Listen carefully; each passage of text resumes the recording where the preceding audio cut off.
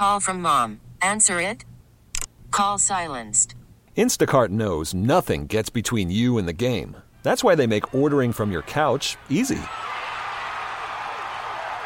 Stock up today and get all your groceries for the week delivered in as fast as 30 minutes without missing a minute of the game. You have 47 new voicemails. Download the app to get free delivery on your first 3 orders while supplies last. Minimum $10 per order. Additional terms apply. We get it. Attention spans just aren't what they used to be. Heads in social media and eyes on Netflix. But what do people do with their ears? Well, for one, they're listening to audio. Americans spend 4.4 hours with audio every day. Oh, and you want the proof? Well, you just sat through this ad that's now approaching 30 seconds. What could you say to a potential customer in 30 seconds? Let Odyssey put together a media plan tailor-made for your unique marketing needs. Advertise with Odyssey. Visit ads.odyssey.com. Now it's Gabe time. Gabe Kuhn. Gabe Kuhn was one of the great little trivial nuggets in all of football bios. His grandfather was the inventor of the Easy Bake Oven. Like a boss. The best lineman on the radio. Well, the only lineman on the radio. It's Gabe time. Game time. We're ready. The Gabe Kuhn Show. 92.9 FM. ESPN.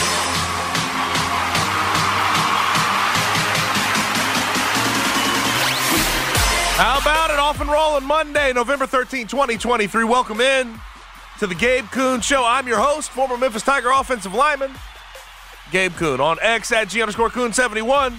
I'm alongside the executive producer of the Gabe Kuhn Show. That would be Connor Dunn.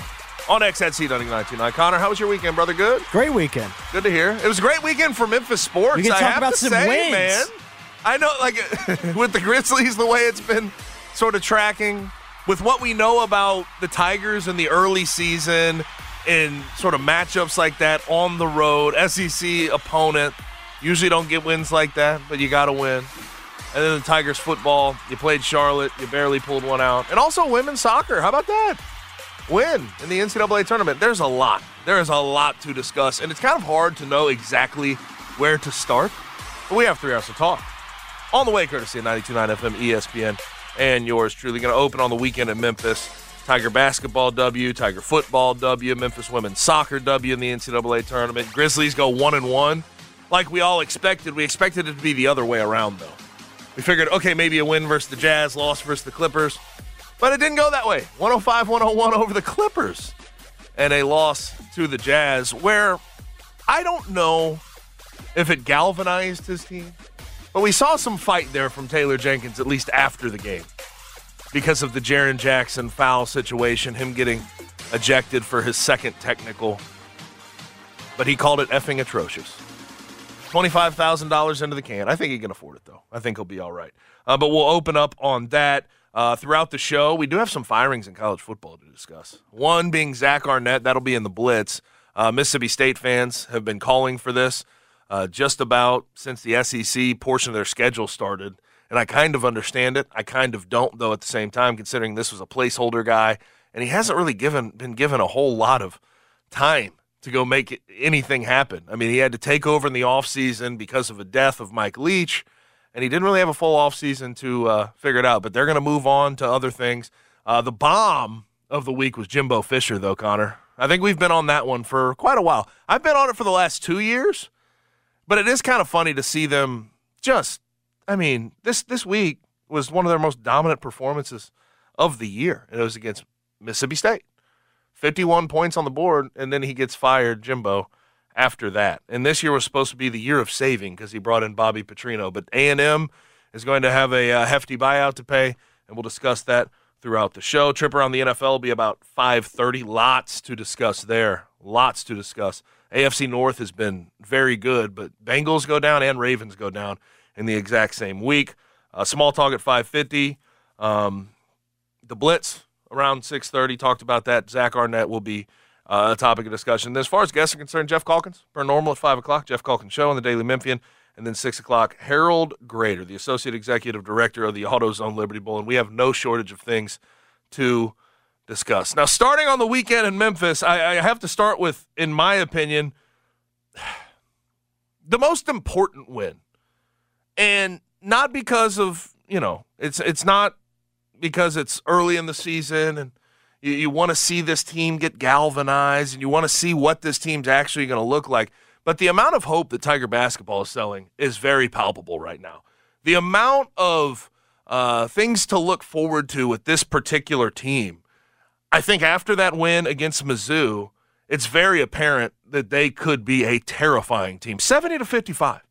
70-55. And they were phenomenal in the second half. First half, they lost 33-26. Second half, they came out, and they were just clicking on all cylinders. And it was phenomenal. And mostly on the defensive end. I'll talk about the offensive end in a second. But Memphis held Mizzou to 5 field goals in the second half and 19.2% from the floor. And they also scored 44 of their 70 points in the second half. Defensively, it stood out, Connor. That second half was what you expect from a Penny Hardaway coach team with the amount of talent, length, athleticism they have. It all came together in that second half against Mizzou. Yeah, they were extremely physical with Missouri, and they couldn't do anything about it. Having the veteran leadership of Javon Quinterly, it just seemed like he was in a killer mindset in that second half, and he would just refuse to let Missouri back in the game. Every single time it felt like they had any momentum, he would just have a play that was, to be honest, pretty great. So yeah, it was. 100%. I'm not sure it could have gone better if you're a Memphis Tigers fan. I guess the first half you could have buried him a little bit more, but that second half really, really gave hope to me and I think the entire fan base about what this team can be moving forward. Well, and Javon Quinterly ended with 18.7 for 10 from he was the tremendous. field, 2 for 4 from 3. He had 8 rebounds, 5 assists. He controlled the game. It really felt like he was controlling the game. He did everything you want him to do as your lead point guard. Where in the past you've had to deal with Alex Lomax and a rotating, Tyler Harris at times. You have to deal with rotating on-ball guards at that point guard position, some of which were not really prepared to run the point. You have a guy who just sets the table with experience and can go score at the same time, and he's understanding of what a road SEC environment looks like. We should have understood that this was going to be what he looked like at Mizzou, but we finally see it. He had experience, and he showed that. And my favorite highlight, dropping the Mizzou defender and just one in the eye hole. That was beautiful. That was beautiful stuff. They had some highlight plays as well. But outside of that, another guy that just jumps off the page for me in particular, and it's weird because I don't think he's in his best shape. He struggles to get up and down the floor at times. But Jordan Brown, I'll use the word again, he makes it palpable. Like, you see the difference with him on the floor, what you're able to do. He ended up with 12 points, 6 for 10 from the field in only 17 minutes, had 5 rebounds on the way. That is a guy that they have not had the luxury of having in the past. You could bring up Jalen Duren, but it took him a while to get going because he was a freshman. He finally understood it by the end of the year, and you saw that team was peaking at that same time. You have that guy from the beginning of the year. If he can stay healthy, Jordan Brown makes a massive difference as well. And, they still started Malcolm Dandridge and Nick Jordan in that starting lineup. But at the same time, I think it's an escape from the past with Penny Hardaway.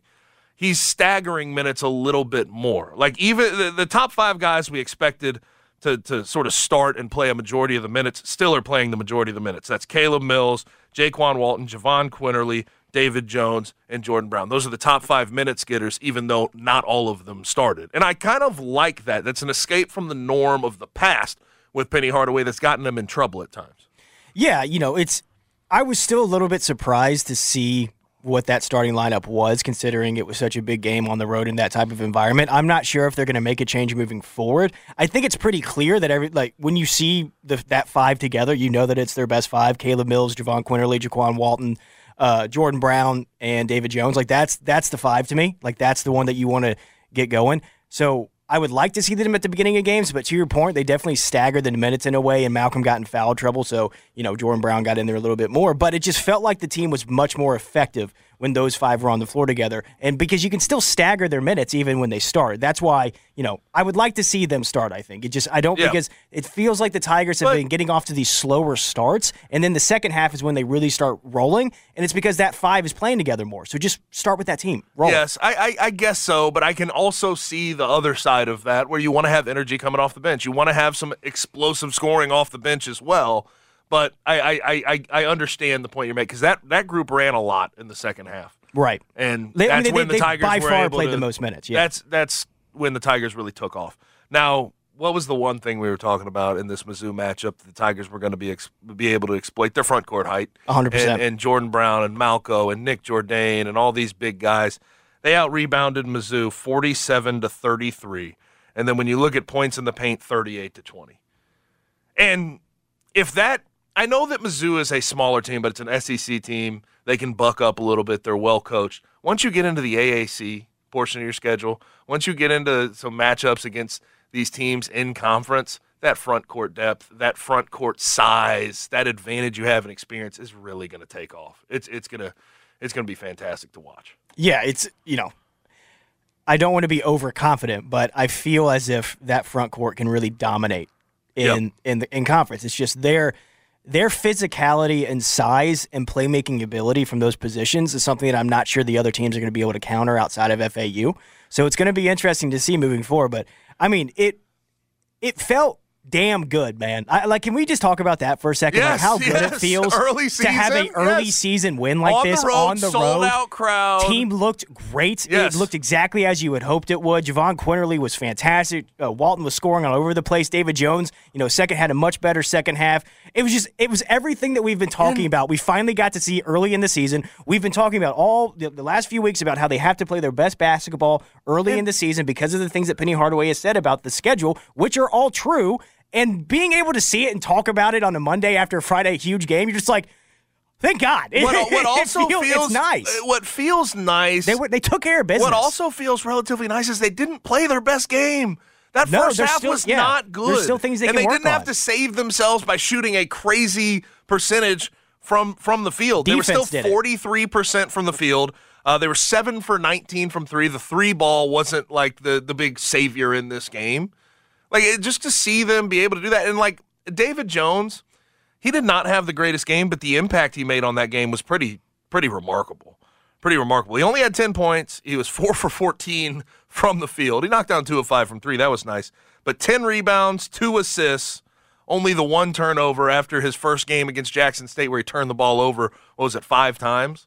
I mean, this is the David Jones we expected. Maybe a little erratic on the offensive end, but everything else he's going to be a helper. Yeah. And he was great. Jaquan Walton, I want to go back a little bit in the Penny Hardaway era because I do have this question. Is there a guy from the 3-point line that you can remember where the amount of confidence you have with him throwing one up there? Jaquan Walton is up there. As far as confidence, when he puts one up from the 3-point line, contested, uncontested, you feel like that thing's going to drop. Yeah. He has been phenomenal, and that's going to be a very useful piece for them going forward. Now, with this win, I think they did get a little bit of attention from the national media. John Fanta had them in his top 25. Gary Parrish, who obviously used to have this time slot, put him in his top 25 and won. Now, the AP top 25, they did not get in ultimately, which I find a little bit strange. I find a little bit strange. But they are first in others receiving votes with 53. So they're 26th in theory, if you want to do that whole thing. This team has definitely showed the national media what we have been raving about this entire offseason at Mizzou. They showed them, hey, we have experience. We can get down in a hole early, still come out of it, and make another team, SEC-type team, a tournament team last year, look like absolute garbage. It was fantastic. In Ken Palm, they're 26th as well, and I think that they're just trending in a great direction even 2 games into the season. Yeah, the rankings thing is annoying, but to me it's just a momentary, speed bump until they're in that top 25 because I do think that everybody that actually pays attention big time to college basketball, the Tigers put them on notice this weekend because it was such a big win on the road. Missouri's a good basketball team. They may not be great. They're not as good as they were last year. They've lost a couple of guys, but they are still a very talented team. To go on the road in a sold-out crowd like it was in that type of environment and to beat them by 15 after being down in the first half, it's extremely impressive. Now, if you wanted to hate on the win, you'd say Mizzou was picked 9th in the SEC, and they're not picked to be that good. But going on the road against a team we've seen this team early in the season lose to Ole Miss when Ole Miss was picked even lower in the SEC. So to see it all come together this early in the season, to gel in the second half the way they did, I thought that was impressive. One thing I do want to see going forward, though, and I mean, this is, if I'm nitpicking, I want to see a full game played. They have been a second half team, in my opinion, just looking at the first two games. Play a full two halves. Play the first half like you play the second half, and you'll be able to cruise to wins a lot easier than you did even against Mizzou, even though that looked relatively easy. Yeah, and, in the first half against Mizzou, some of it was just that they were missing bunnies. They missed a couple bunnies that would have made that game a lot closer looking in the first half. So, yeah, come out, get started a little bit early. That's why I said that you might want to tinker with the lineup a little bit. But to be quite honest, it's been working. They're 2-0. They beat the SEC team on the road by 15. So, what do I know? All right, now the next thing that did get me excited, I know a lot of people have been talking about, they're winning, but it's just not looking all that fun. It's still not that fun. But 8-2 is 8-2, and 8-2 going into a game against SMU on ESPN2, 11 a.m., last home game, is about as big as we've seen since the last time SMU came to the Liberty Bowl in a late season matchup. And that obviously was game day. This one likely won't be game day. I can tell you for a fact it won't be. But Tigers get over top of Charlotte, 44-38 in overtime. Tiger football, that is. And I have a lot of things wrong with the game, but I want to start with the positives. You're 8-2. You're looking at this game against SMU. I know there's two things that I will stand by, having played the game, having played at the University of Memphis. One, it's always hard to win in FBS college football. It's always hard to win. Has this team made that very apparent? Absolutely. Yes, they've played close games against bad opponents. But it is always hard to win. But two, I think, and I don't know where you stand on this, Connor, this team has earned some eyes and some respect late in the year. AAC championship potentially on the line. If they get into the AAC championship and win it, you talk about New Year's 6. It's a light year for the group of five. Again, I understand that a lot of people have not necessarily enjoyed the 8-2, but I think you need to enjoy it while it's here. You have a home game against SMU to potentially put yourself over the top. That would be a marquee win. I think this team has earned a little bit of, love from the city, ultimately. 8-2. I agree. It's been ugly. It hasn't been pretty, but they're winning ball games. They're going out there and they're winning these gritty ball games. They're making it, exciting for us, giving us all heart attacks by the end of the game. They're making it a little too interesting. A little bit too interesting, but, I agree with you. They're 8-2. That's the facts of the matter. We can talk about all of the things around that, especially if the SMU game doesn't go the way that we want it to. But at the end of the day, right now, they are 8-2. They have faced adversity. They've been winning these games. And, Doc Holliday, I saw him on Twitter talking about it. Last year, they would have lost these games. These are games that they would have lost last year. So it does show growth moving into this season that they are 8-2, that they've taken care of business in the fourth quarter many a times. It was a weird game, though, in the fact that, we were talking about the secondary needed to step up and get turnovers, and they certainly got them. They got did, 4, but then they couldn't stop the run. They couldn't. What is going on? It was the weirdest, what the hell's going on here? They finally got the secondary together, but it's like they forgot to do the game planning for the running defense. And it's like, oh, come on. So they aren't going to make it easy, but at least they won. The worst part about it is I think defensively I had higher hopes because they weren't able to throw, Charlotte's a terrible throwing team. Terrible. Trexler Ivy terrible, is absolutely dude. positively oh my gosh. awful.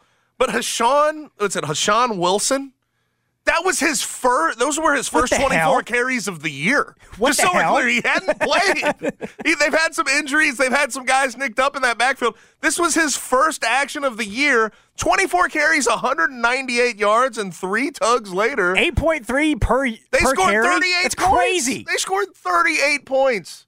That's a problem. I've been worried about the secondary, but damn. And, if you just really break down exactly what Charlotte's game plan was, we're going to run heavy sets at you and run it right down the middle, right at the heart of your defense. You're going to have to stop it. And then, as a little bit of a wrinkle, we're going to get play action to the tight end in the flat. And their tight end, Colin Weber, ended up with a 117-yard game because of just little tiny throws into the flat off of play action. That should be very easy for a defense to catch on to and stop. And this defense couldn't tackle, was out of position constantly, and uncomfortable with runs right at them. It's strange how much they've regressed from the first half of this season. I don't understand it. And I don't know if you're Matt Barnes and you're trying to scheme up and figure some things out about this defense, I don't know where you start. Because they've gotten gassed by quarterbacks in the South Florida and North Texas games in different ways. In the North Texas games, I think that their DBs just didn't make plays in the ball. South Florida, they were out of position. And then you go against this team in Charlotte, and they just ran it down your throat the entire game and proved that they were tougher than you. Their offensive line beat your defensive front. I don't know where you start with this defense, but this is, you can't, with how leaky they are, it could get ugly against SMU unless they make some drastic changes this week during the week in preparation. Because it really feels like the offense has kind of gotten their thing together. Like Seth has been playing much better. The running game they've really has been able to establish with Blake Watson. The receivers have this stepped game up. was a little different. It was a little different. They didn't really but run the ball what I'm saying very is well. they've been able to score 40 plus multiple times. Like I think 1, 2, 3, 4 weeks in a row. And it's just that we're waiting for the defense now. It's early in the season. It was, we need the offense to step up. And this is now sort of, the defense needs to step up. If we really go back to preseason and how we were talking about this team, we say, okay, the first part of the season, defense may pace the offense. They're ahead of the offense, and then the offense will take over. I didn't think we'd have the defense completely falling off the face of the earth, though. There's still talent on that side of the ball. There's still, there are still guys that make plays. Chandler Martin is a hell of a player. Number 11, who brought back the pick six on the screenplay that was a massive momentum shift and a massive play in that game when they were down. So they still have guys. They just have to make plays. They have to scheme up better and find a way to not let themselves get beat in every facet. The other offense runs anything at them, and it's just uncomfortable. You do not feel any level of confidence with this particular defense at this particular moment. If you take away one of those 4 picks, this game goes completely different. And I tweeted this out, and I think a lot of people latch on to this. I think this team, like the best way I can put it, this team asks the football gods before the game. They go, how many mistakes can we make and still win the game? They get their answer, and they make that many mistakes, and they still scratch out a win. Because there was the double pass in the red zone, multiple missed throws by Seth Hennigan. I know he's banged up, but missing high on all of these different throws, the one to Kobe Drake after the double pass should have been a touchdown, walk-in touchdown. They just make mistake after mistake after mistake and somehow pull out wins. And none of these games should be that close. I'll be the first to admit that. No, we wanted them to bury Charlotte. That was you the shouldn't whole play a topic 3-point game of against North week. Texas. You should not play a 9-point game where you give up 50 points against South Florida. And you should not be playing into overtime with a 3-7 Charlotte team. I completely admit that, but they make mistake after mistake. The execution lacks. Some of the play calling lacks at times in pressure situations, but they have pulled it out. They have pulled it out this year. And in 1-score games, they're now 3-0. So here we are. Here we are at 8-2. And I'm looking forward to the game against SMU. They've earned it. But they've earned it might be the platform. But at the same time, some serious changes need to be made in game planning for them to actually compete in that game. And I do get the sense that this team so far this year, if you just look at their losses, we're embarrassing losses against Tulane and Missouri. But Missouri, number 9 in the AP poll this week after hammering Tennessee. Tulane is in the top 25. Like, those are not all that, you weren't overly down about the final score of those games. They seem to play up and play down, though, constantly to their competition. Well, then let's hope they play up against SMU and that's why and you're at home. And that's why the whole conversation about Memphis Tigers football right now is, it's tough to have with some people because I understand that it's an unsexy 8-2, but it's 8-2. It's like you can't have your cake and eat it too, I guess. You know what I mean? It's like we got to 8-2. They're better in the fourth quarter than they were last year. The offense has improved over the season. The defense has gotten much worse over the season. That all of that is true, and they're still 8-2. Yes. That's why it's a weird when you talk about it. I think that they've earned the moment, but I also understand why there's not a ton of excitement behind it. Because most of the game you're just like, oh my God, oh my God, oh my God, oh my God, oh my God. Oh, they won! Yes. What the hell? It's like a Tony Allen three-pointer every single time. Oh my God, what's happening? And then he makes it, and you're thrilled. And that's what it's like every single time you watch the Memphis Tigers play football. Yes. It's stressful as hell. And please beat SMU by multiple touchdowns so we don't have to do this, please. Also, we know it's going to come down the fourth quarter. There was another mistake made that I sort of left out. Mitchell Gildehouse late in that game with the personal foul where he pulled a guy off the pile. I got a lot of questions about that. Number 78, he played left guard. He had to enter in there. They've had some injuries with Jonah Gamble and other guys. But he pulled a guy off the pile. The guy flopped. People were asking me about that. You cannot pull a guy off the pile. That has been a a point of emphasis since I was there. Since I was there in 2016, I think is the first year they started doing that. You're not allowed to pull guys off the pile because they saw in the past that it leads to a lot of different sort of scuffles after the play. Now, did the Charlotte player flop? Absolutely. But it just mistake after mistake after mistake, and somehow they're pulling out these wins. Somehow. But it sets up a massive week. And obviously they're going to need some help along the way. They're going to need Tulane to handle business and beat Texas San Antonio.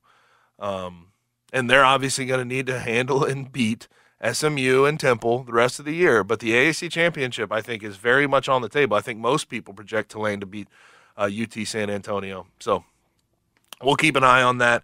We'll stay abreast of the whole thing. Also, elsewhere in college football, I have to bring up a couple of things. One, your Tennessee Vols, have you checked out? I'm checked out. You're checked out. It's not what you want.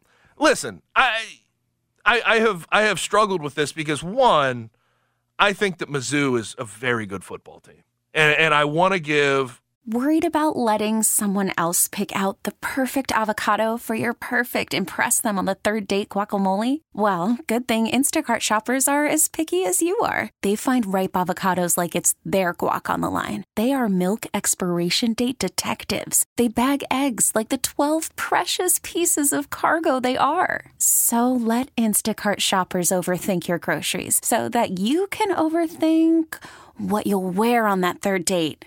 Download the Instacart app to get free delivery on your first 3 orders while supplies last. Minimum $10 per order. Additional terms apply. We get it. Attention spans just aren't what they used to be. Heads in social media and eyes on Netflix. But what do people do with their ears?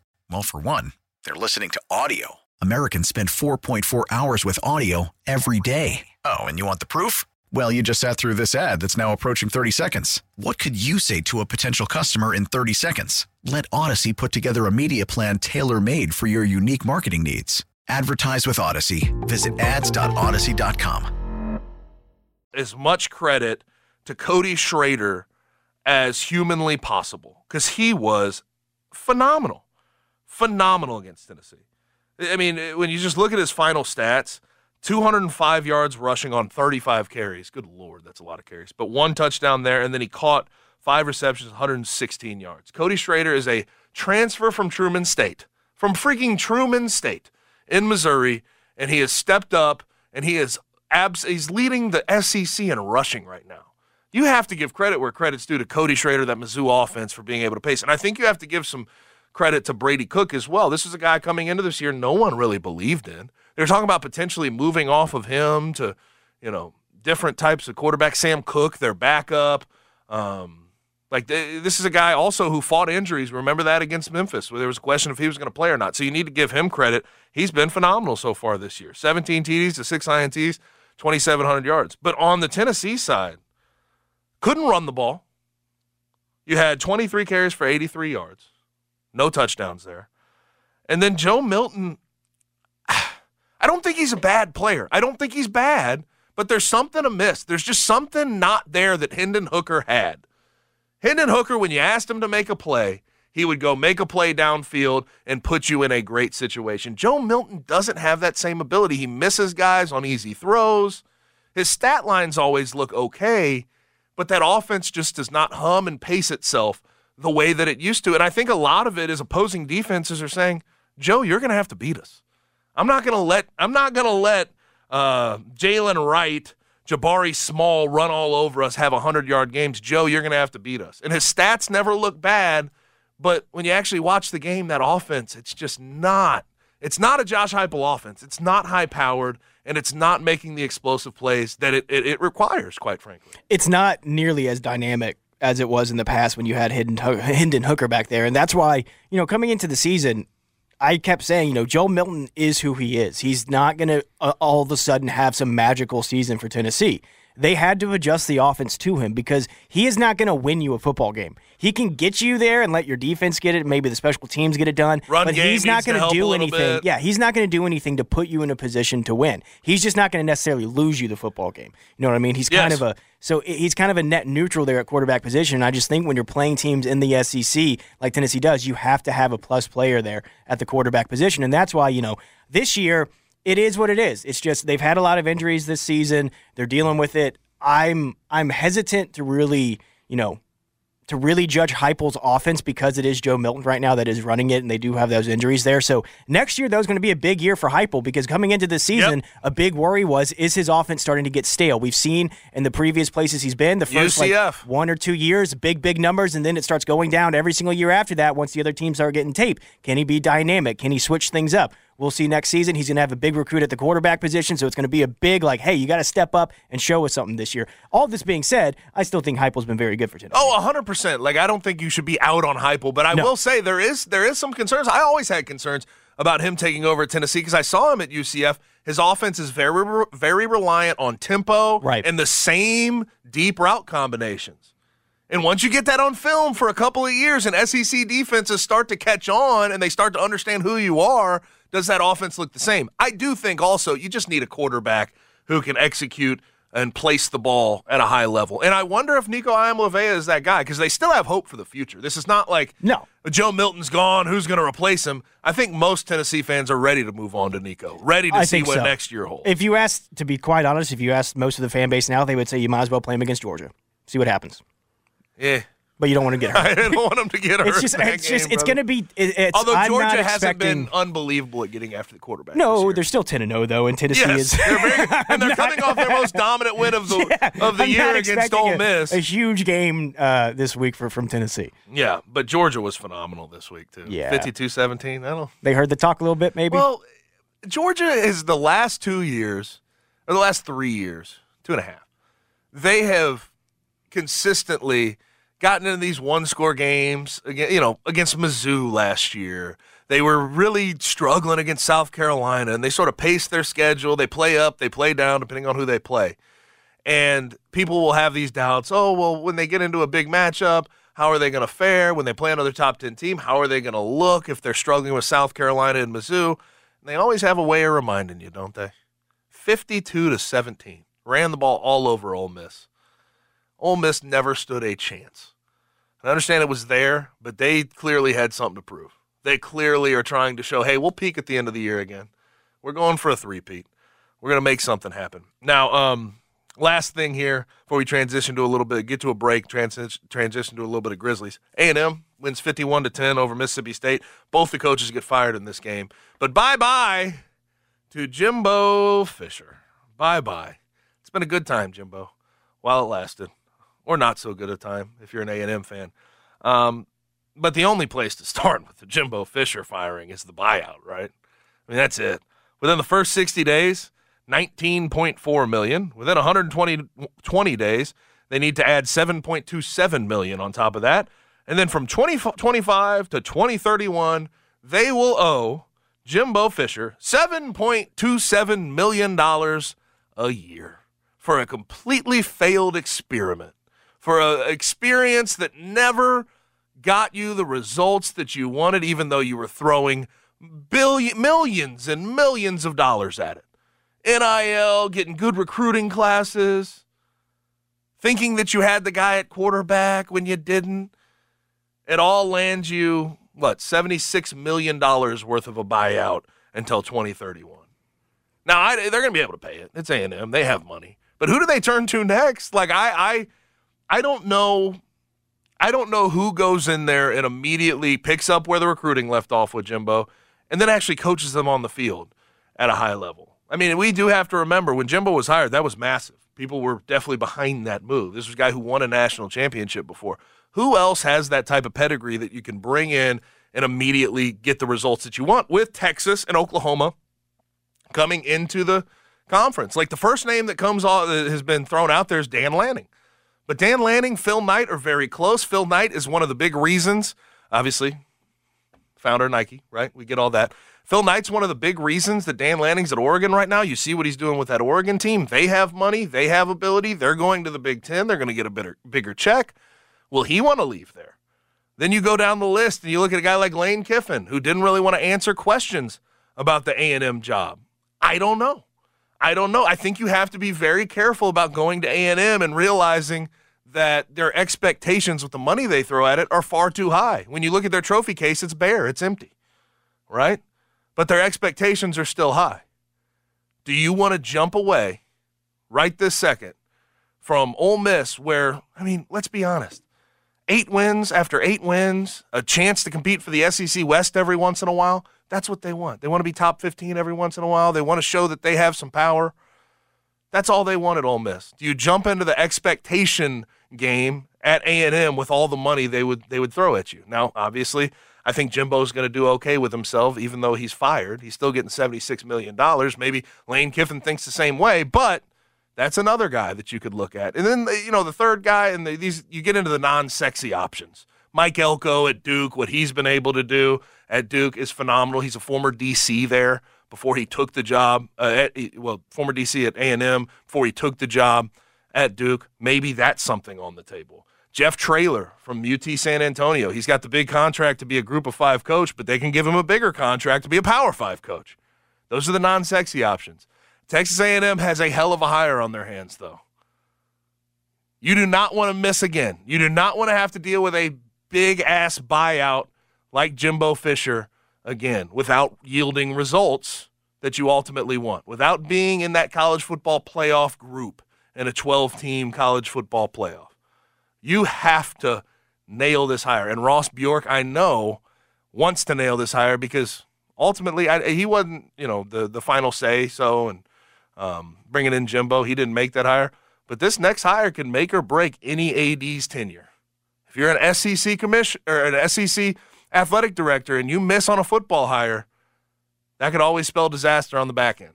So Ross Bjork has to be very, very careful about how he approaches this. But Jimbo Fisher finally done after flailing around, quite frankly, at A&M for some years. Let's go ahead and grab a break. Grizzlies went 1-1 over the weekend, and let's discuss 92.9 FM ESPN.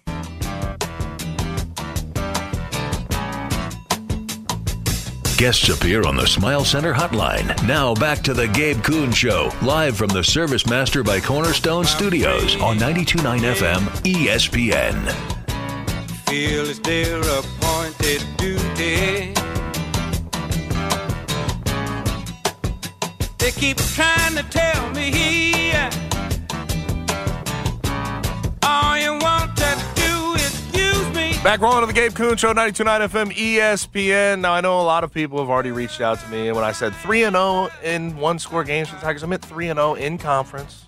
3-0 in conference and one-score games are 4-1 overall. The Memphis football team is. So let me go ahead and clarify that off the top of the segment. But before we get into the Grizzlies, I have to tell you about Robert Irwin Jewelers and their Black Friday sale. It's a tradition. Buy gifts that give gifts. Robert Irwin Jewelers' annual Black Friday sale is going on right now. With every purchase of $299 or more, you get a gift. Get great gifts with purchases like buy a gift and get a gift at the Black Friday sale. Bigger, brighter diamonds, better prices. Like buy her a Diamond Flexi Bangle bracelet for $14.99 and get a Yeti cooler or an Xbox Series S. 2-carat diamond right-hand ring only, $19.99, and get a free Samsung TV. Half-carat diamond hoop earrings. That's a set, and 14-carat yellow gold. These stunners feature 18 brilliant cut shimmering diamonds, only $6.99, and get a free Apple AirTag or Wonderboom 3 portable speaker. 3-carat lab-grown diamond tennis bracelet, $28.99. Get a PlayStation 5 with it. They try to take care of you. This is the time to get engaged. Designer engagement rings are at great prices at Robert Irwin Jewelers and always available in every single budget. Buy with confidence with the RIJ way. 46 years in business. They've been doing a long time. They have the meant-to-be guarantee. You can buy your loose diamond and custom-made engagement ring from Robert Irwin Jewelers, and you'll have 365 days to return it. They have free ring sizing for life. If it gets too snug, too loose, go in there, and they will handle that for free. Diamond trade-up. This is one of the greatest things they offer at Robert Irwin Jewelers. When you decide it's time for a new diamond, bring your original diamond back to Robert Irwin Jewelers. Pick out a new, bigger diamond, and you'll only have to pay the difference.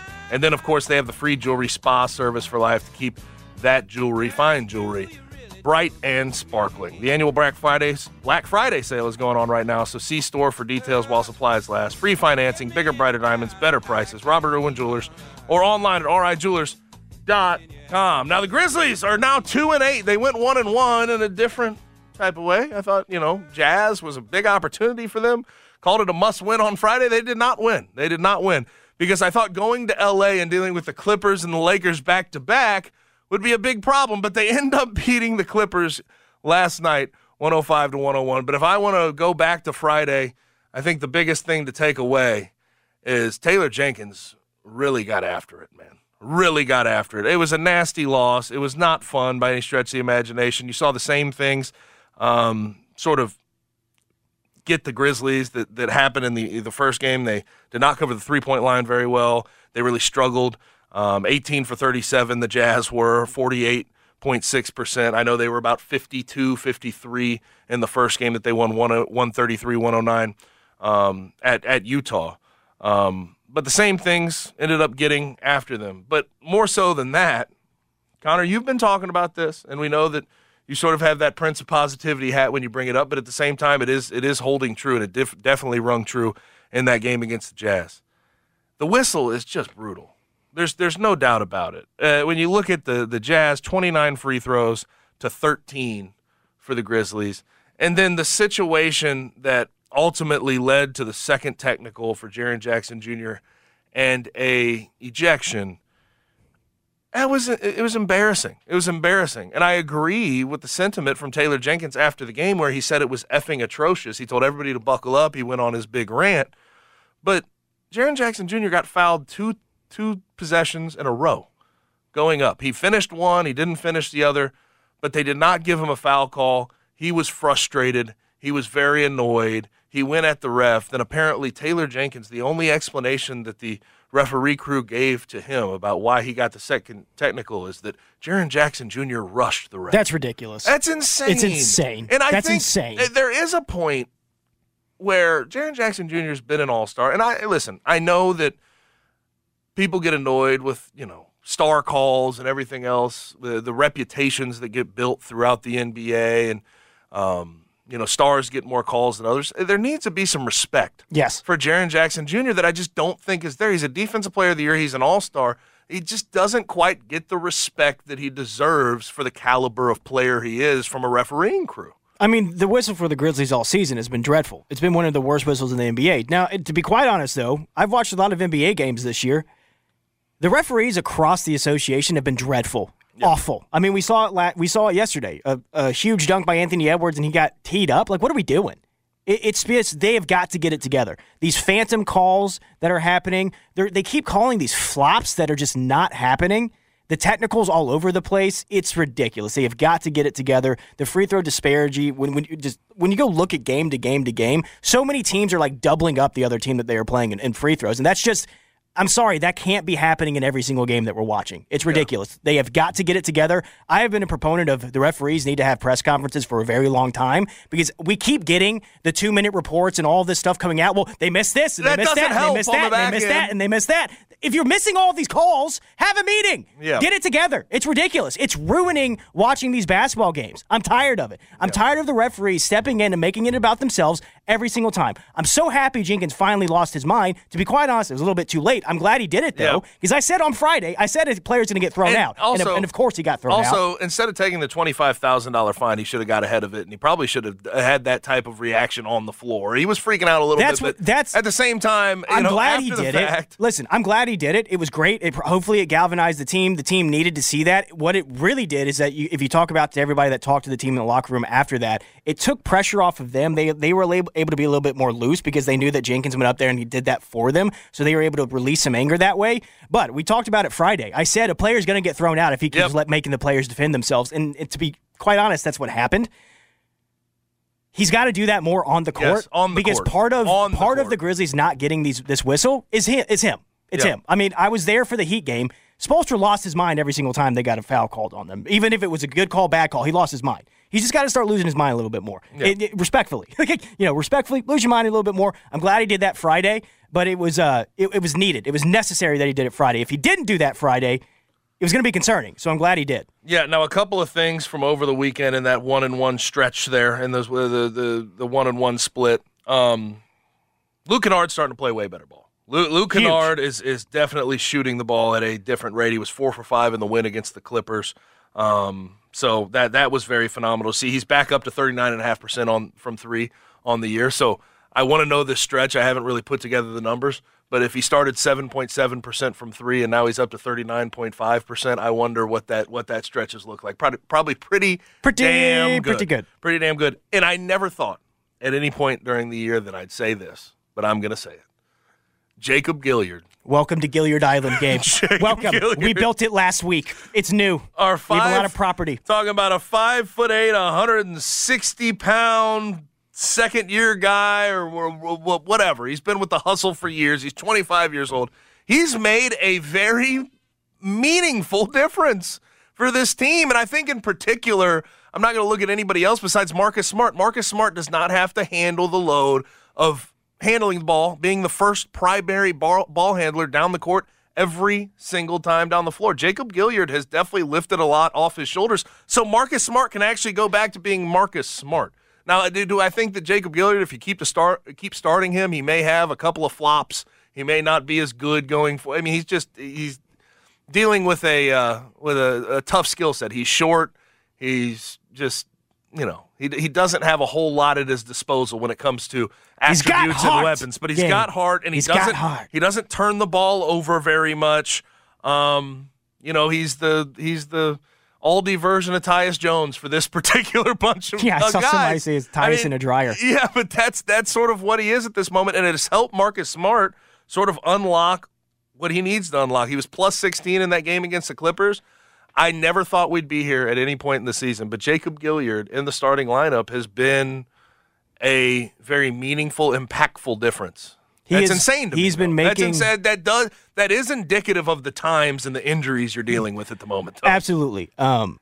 He has made the most of his opportunity. I mean, I tweeted it out during the Heat game when I was there, and I said, Jacob Gilyard, win or lose, is making a huge impact on this game, and we've seen that trend continue. He's helped stabilize the offense. It flows much better with him in there. Do you lose something on the defensive end with him in there? Of course. But he does hustle, and he tries to make, he had 3 steals. He had 3 steals against the Clippers, so he's still making plays. He gets beat every once in a while, but he makes up for it with hustle, and he knocks down the threes when you throw it to him. He gets the assists. He just gets the ball flowing. He allows Desmond Bane to be off ball. He allows Marcus Smart to be an agent of chaos a little bit more. Bismack Biyombo and Jacob Gilyard have been huge for this team. Huge. They're 2-2 in the last 4. What a wild and you can look statement. at the two of them and say, hey, it's their impact, and then Santi Aldama had a better game. He was 4 for 8, 21 minutes, very productive. Luke Kennard knocking down those threes again. He's 8 for 15 in his last 2 games. You love to see that. The trend is probably better than that since you talked about the percentages.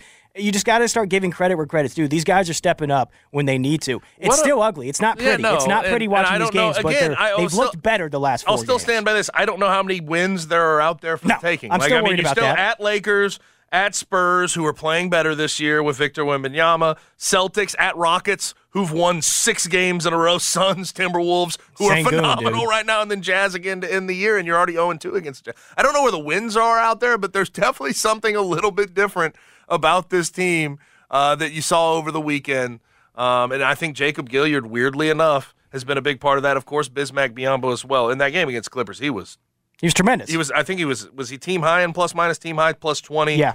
13, 12, 3 assists, 5 for 6 from the field. It was a Steven Adams line. And then he had a steal, 2 blocks. He was all over the place. He was all over the place. Did you see the photo of him immediately fall asleep?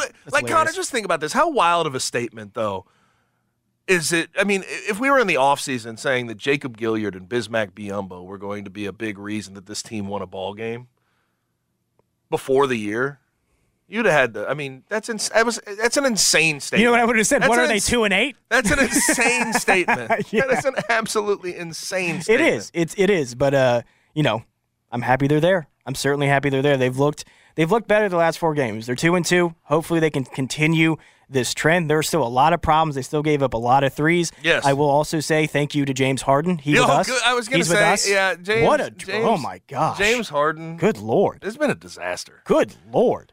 Terrible. He was minus 28 versus the Grizz. Dude, they're 0-4 when James Harden plays a game as a Los Angeles Clipper. He has not taken a shot in the restricted area in 4 games. He's a team worst, minus 67. He's minus 6. I hate to say it. I definitely thought this was a possibility when they made the trade. Too many ball-dominant guys, really tough to get everybody their shots. James Harden's a negative on the defensive end.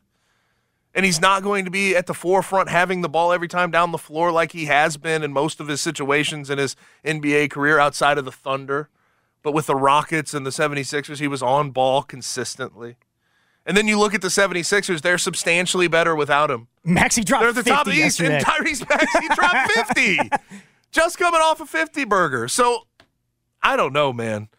Clippers may have made a disgusting mistake. And Kawhi's already talking about, in a presser yesterday, he was already pissed off about it, talking about how the systems, he said, coming into the season, everybody knew their roles, we knew where everybody was going to be, and they lost a lot of their defensive ability with the guys that they sent off. They weren't amazing players that they sent off, but they were guys that hustled and did it on the defensive end. And Kawhi was talking about, Kawhi was saying the four of us have to do all of that stuff now that we used to not have to do. They were able to focus on the offensive end, put up points, do their thing. Now they've got to play more defense, they've got to distribute the basketball more, and they have to score on top of it. If you look at their numbers across the board, they've gotten worse. I think when they made the trade, all of us were like, I'm not sure why they're making this trade. They have the team that could probably contend already. Health. It felt like, long as health. They lost their depth though. Yeah, they lost depth. And they added someone who takes away defensively, and he also takes away opportunities for those three guys you already had on your roster offensively. It's just the ball. It was always going to be a strange fit, but this has gone. It's gone. I'll say this: it's gone worse than I imagined. But I did think there was a realistic opportunity this was going to go bad. Here's how bad it is. The Clippers fans are like, let Russell Westbrook play more. He was having a good season. Yeah. Russ was having a good season. Then you added somebody that he hates and takes the ball out of his hands. In the game yesterday, at the end of the game, they decided to roll with James Harden over Russell Westbrook, and that's a mistake. It's just a mistake. Harden doesn't have it right now. He's out of shape. He doesn't care out there, does not try on defense. And when the ball gets to him on the offensive end, he stops. There was that sequence yesterday when he was wiping his shoes off, airball to three, and then got swatted by Bismack. And there's like two guys open right next to him. What are you doing? Ridiculous. But thank you for the win. Thank you. Airball to three and then tried to go test Bismack at the rim. As somebody was defending him. Probably swing it. Yeah. He was like, I'm going to take on this double team. And he does not give himself credit. Listen to every MLB game live. In the deep left center field, it is high, it is far, it is gone. Stream minor league affiliates. The Midwest League home run leader. And watch the best baseball highlights and look-ins on MLB Big Inning.